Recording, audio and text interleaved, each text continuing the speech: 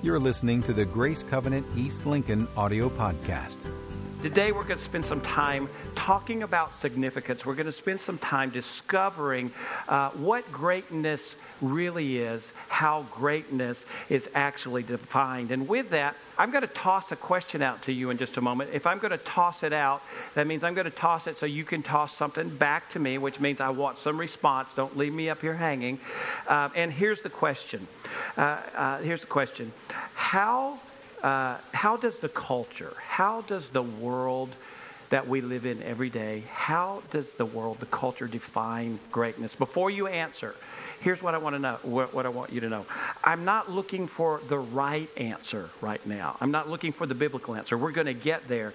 But I'm talking about the people that you encounter maybe in your neighborhood, in the workplace, in your school, the rich and the famous, celebrities, politicians. How might those people, how might the people in the world, how do they define greatness? So now, it's out to you.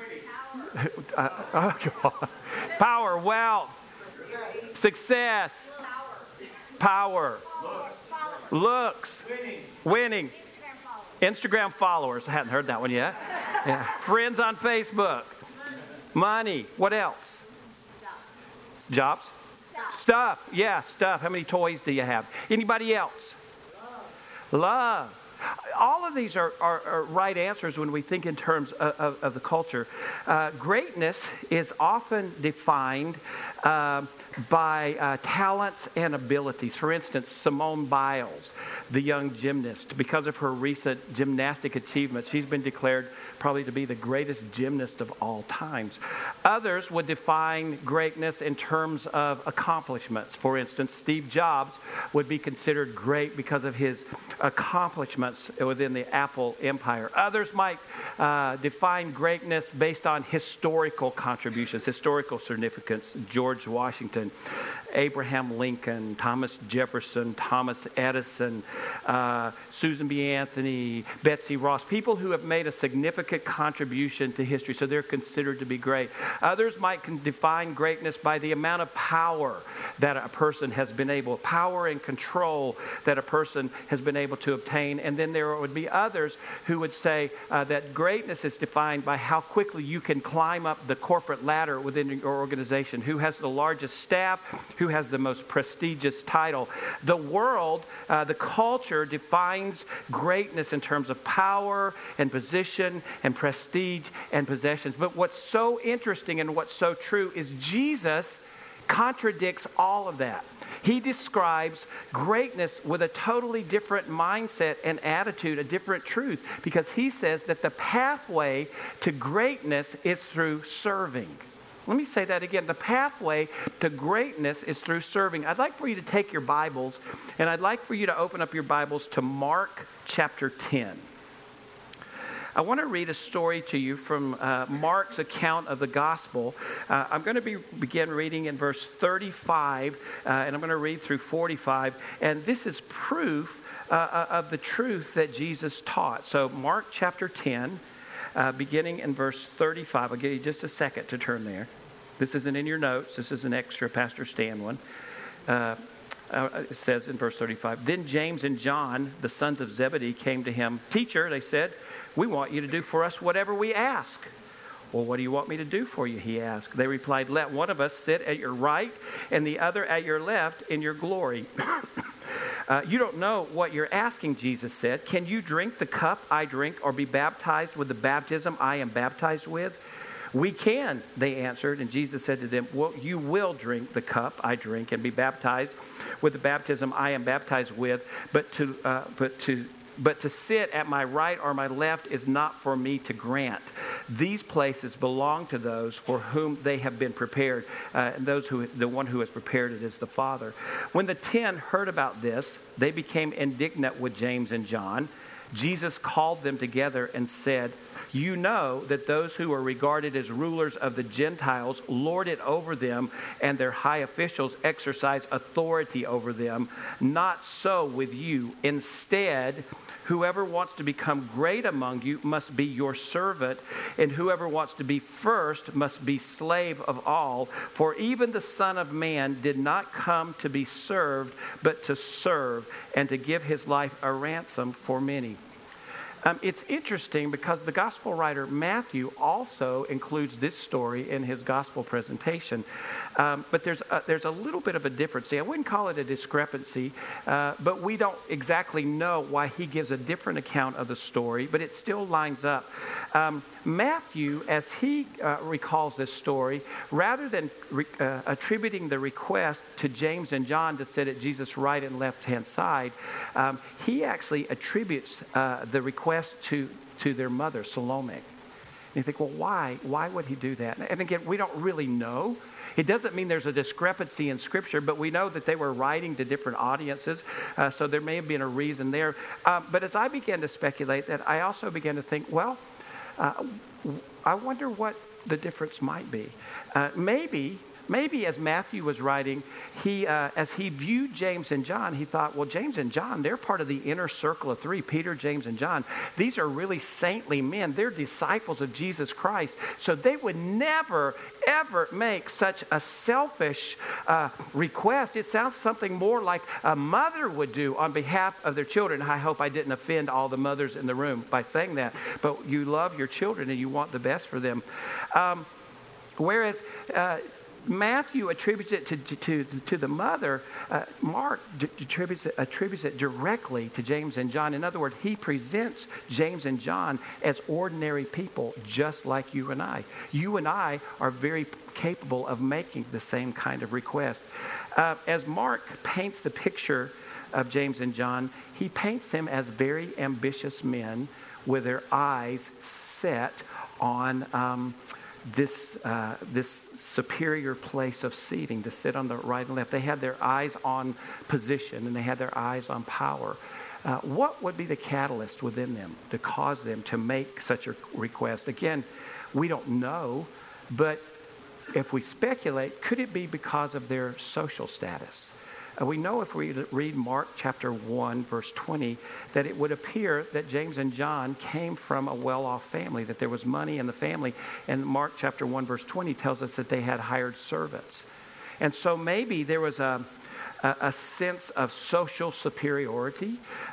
Maybe there was a sense of a little bit of snobbery, or maybe a sense of entitlement that said, of course, who else but us, because of our social standing, would be the ones who would sit on his right hand and left hand. Maybe they felt they deserved, but we don't really know. Not only does Mark portray them as very ambitious men, but he also presents them as two men who had failed completely to understand Jesus. And here's what I mean. Just prior, we started in verse 35, but in the verses just prior to that, Jesus is speaking to the disciples, and as he's speaking to them, he's giving them some insight into his very near future. He says, I'm going to go to Jerusalem, and once I'm in Jerusalem, I'm going to be betrayed. And I'm going to be ridiculed, and I'm going to be mocked. And here's what I want you to know. I'm going to be put to death, but death will not hold me down. 3 days later, I will rise again. I will overcome death. And Jesus was actually speaking, he was introducing the coming of his eternal, his heavenly kingdom. But James and John, it seems, in their narrow, limited thinking, were only able to think in terms of an earthly, temporary kingdom in which they would literally on the earth, that Jesus would be an earthly king and they would sit and rule on either side of him. And so Jesus asked them this question, would you be willing, are you willing to suffer the same kinds of things that I will suffer? And it's as if though Jesus was saying, guys, here's what I want you to think about. I want you to think about what you're asking me, because it won't be easy. It's as if Jesus was saying, there's no crown without first experiencing a cross. Let me say that again. There's no crown without first experiencing a cross. Have you found that to be true in life? I mean, yeah, there's painful experiences that lead to the end glory. And it's in those times that Jesus builds us, molds us, shapes and forms our character. From Jesus' response, we begin to immediately see that he had a very different standard for greatness. He was saying achieving greatness will not be easy. James and John began to take in the question that he asked. He said, are you willing to suffer what I've suffered? And they respond and they say, yes, we will. And Jesus says to them, actually, you will suffer the same kinds of things I suffer. And what we know is that James did suffer greatly for the sake of the gospel. In fact, he was beheaded. And we don't know if John died a martyr's death, but we know that there was great suffering throughout his life for the sake of the gospel. He did go on to give them an answer, because they said, can we sit at your right and left hand? And Jesus said, well, that's not mine to give. The Father has already predetermined. What we have to remember in this story is that there's a second part to the story. Remember, there were 10 other disciples. And when the 10 other disciples heard what James and John asked, they were more than just a little upset. In fact, the scripture says that they were indignant. They were indignant that these two men that they had been with would take the time, would have the nerve to ask Jesus if they could sit on the right and left. And Jesus recognized that there was some tension, there was some conflict among the 12. So he pulls them all together.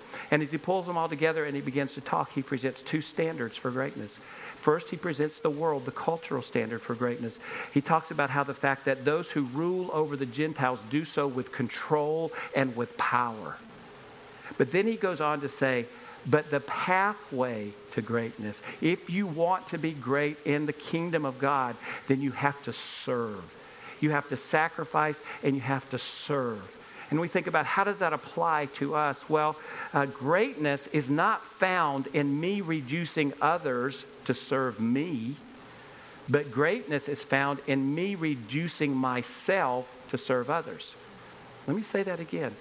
Greatness is not found in me or you reducing ourselves reducing others to serve us, but instead greatness is found when we reduce ourselves to serve others.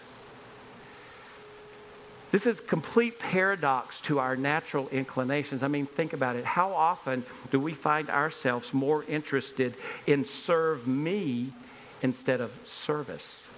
And how often have you encountered someone who is looking for a new church and they said, we're looking for a church that will bless me and serve me and meet my needs, instead of hearing someone say, we're looking for a place where we can worship and we can be a blessing by serving other people. And here's what I want to say this morning. Thankfully, in my time, in our time here at Grace Covenant East Lincoln family, we have not found the serve me attitude to be the predominant attitude or mindset. Instead, we continually see evidence that there is a growing understanding of who we are.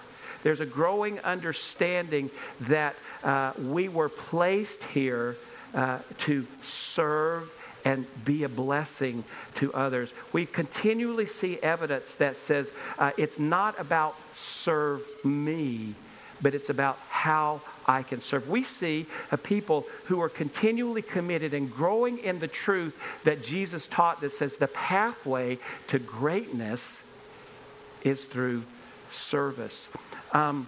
What we've seen is that there's a continual growing understanding of Ephesians chapter 2, verse 10. Would you take your Bibles and turn to Ephesians chapter 2, verse 10?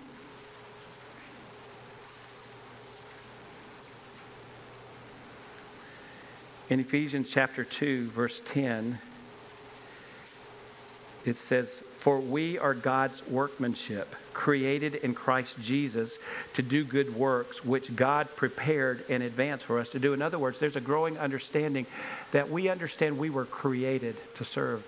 And there's a growing understanding of 1 Peter chapter 4, verse 10. Would you turn over to 1 Peter chapter 4? Look at verse 10. I'll give you a second to get there. In 1 Peter chapter 4, verse 10, it says, each one should use whatever gift he has received to serve others faithfully, administering God's grace in its various forms. In other words, there's a growing understanding that we've been called to serve. And there's a growing understanding of Matthew chapter 20. Would you turn over to Matthew chapter 20? Matthew chapter 20, I want to read to you verses 26 and 20 through 28. It's Matthew's version of the story that we read in Mark chapter 10. And beginning in verse 26, it says, not so with you. Instead, whoever wants to become great among you must be your servant, and whoever wants to be first must be your slave. Just as the Son of Man did not come to be served, but to serve and to give his life a ransom for many. There's a growing understanding that we understand that our significance comes through serving others. We continually see evidence that we're understanding our identity, what that means and how to live it out. You see, our identity is in Jesus Christ. And when we came into relationship with Jesus Christ, we were adopted into God's family. And because we were adopted into God's family, Scripture says that we are the body of Christ. The church is the body of Christ. We are the hands and the feet. And for some, maybe it would seem strange to refer to the church as the body of Christ. What does that actually mean? How do you live that out? So another passage of Scripture I want us to look at, I want you to turn to 1 Corinthians chapter 12. 1 Corinthians chapter 12. And I'm going to read a lengthy passage to you beginning in verse 12, and I'm going to read down through verse 26. It says, the body is a unit, though it is made up of many parts. And though all its parts are many, they form one body. So it is with Christ. For we were all baptized by one Spirit into one body, whether Jews or Greeks, slave or free. And we were all given the one Spirit to drink. Now the body is not made up of one part, but of many. If the foot should say, because I am not a hand, I do not belong to the body, it would not for that reason cease to be part of the body. And if the ear should say, because I am not an eye, I do not belong to the body, it would not for that reason cease to be part of the body. If the whole body were an eye, where would the sense of hearing be? If the whole body were an ear, where would the sense of smell be? But in fact, God has arranged the parts in the body, every one of them, just as he wanted them to be. If they were all one part, where would the body be? As it is, there are many parts, but one body. The eye cannot say to the hand, I don't need you. And the head cannot say to the feet, I don't need you. On the contrary, those parts of the body that seem to be weaker are indispensable, and the parts that we think are less honorable we treat with special honor. And the parts that are unrepresentable are treated with special modesty, while our presentable parts need no special treatment. But God has combined the members of the body and has given greater honor to the parts that lacked it, so that there would be no division in the body, but all of its parts should have equal concern for each other. If one part suffers, every part suffers with it. If one part is honored, every part rejoices with it. Let me ask you, when's the last time that you stopped to think about how amazing the human body is? When's the last time you stopped to think about how all of the parts of the body are working together in harmony, and how one part cooperates with all the rest of the body? It's amazing when you think about it. And Paul takes this imagery of the human body and he applies it to the church. And he gives a picture of how the church is to work together in unity to carry out the mission of Jesus Christ, because we are the church. We are his body. We are his hands and his feet. Paul is saying that just as the human body has many parts, so the body of Christ is made up of many parts. We are those parts. You see, Jesus is no longer here on earth in physical form. When he went to heaven, he passed on that assignment to us, that on this earth we would be his hands and his feet, and we would carry out the mission of Jesus Christ. And Paul helps us to understand through this imagery that just as the human body has many unique parts, so the body of Christ is made up of individuals with unique talents and skills and abilities. And every single one of them is needed if we're going to effectively accomplish what God has called us to do. to tell the world the story of Jesus Christ, to tell the world the story of freedom that comes from Jesus Christ. And finally, Paul helps us to understand that just as the human body is healthy when all the parts are functioning together, so it is with the church. The church is healthy when all the parts are functioning together. So I began to think about this, and I thought, well, if that's one of the measurements of church health, then I would say to us that we're doing pretty good. Listen to this. Earlier I told you that every weekend we have 56 individuals who make sure that ministry happens in a very effective way. Well, the great news is it's not the same 56 individuals every week. But as we calculate, we're able to come up with a number that approximately 165 people from our East Lincoln Grace Covenant family are serving on a consistent basis in a variety of ways, using their unique skills, talents, and abilities. That means that almost half, approximately 50% of our church, of our family, is serving using their gifts. And I think that that's to be commended. We are a healthy church. Now, there's another 50%. I'm not going to miss out on that. That other 50%, we have a place for you. And I'm hoping today, I'm praying, it's been our prayer that if you're not serving, that you're somehow you're motivated to begin to serve in a different way. But I recognized, even as we were working on this video, as fun as it was, that there's so much that goes on behind the scenes that we never know about. In fact, did you know that there's a group of women on the Cornelius campus that make sure that those worship guides are stuffed every week? It doesn't just happen. They don't just kind of appear. Those ladies work every week. And children are led in worship. And people do have to get parked. I mean, those things don't have... And I had this new revelation of how much ministry is dependent on all of us, but all of you working together. And so today we say, thank you. Thank you for how you serve. Maybe you're newer to the campus, or maybe you had to take a break for a while. We would like to see everyone serving somewhere. There's a place for you.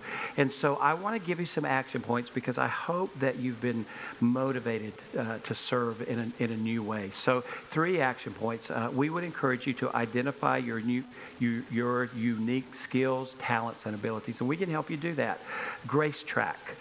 Grace Track is a 4-session course, and within it there's a segment that actually takes spiritual gifts test, and you begin to talk about these things. Actually, Grace Track starts today if you want to stay for the 11 o'clock service. Just saying. The second thing we would encourage you to do is find your place and add value and strength to the body of Christ. One of the simple ways is visit the ministry table over on the other side of Guest Central today. Just stop by and just ask some questions. That's a great starting place. And maybe there's in that conversation something will happen and you'll say, I think I know where I can serve. And then finally I would say, take the plunge. Take the plunge. Choose to be a contributor, not just a consumer. So don't just have a conversation, but sign up and then show up. That's the way to start. And what's going to happen is you begin to serve, you begin working with a team of people, and you make new friendships, community happens, you begin to grow, you begin to help people, people begin to help you. There's nothing like serving. Amen? Amen. I'm going to ask you to stand. Thank you for letting us just have a fun day today. It's been a great celebration. Let me pray. Father God, we come to you in Jesus' name, and we thank you for your spirit here. We thank you for laughter. We thank you for joy. We thank you that you have shown us the true pathway to greatness. Father God, we just say thank you for all who serve, and we thank you in advance for those who are going to begin to serve. I pray a blessing over this people as they go out from this place, and just in every way, every day. I pray it in Jesus' name. Amen.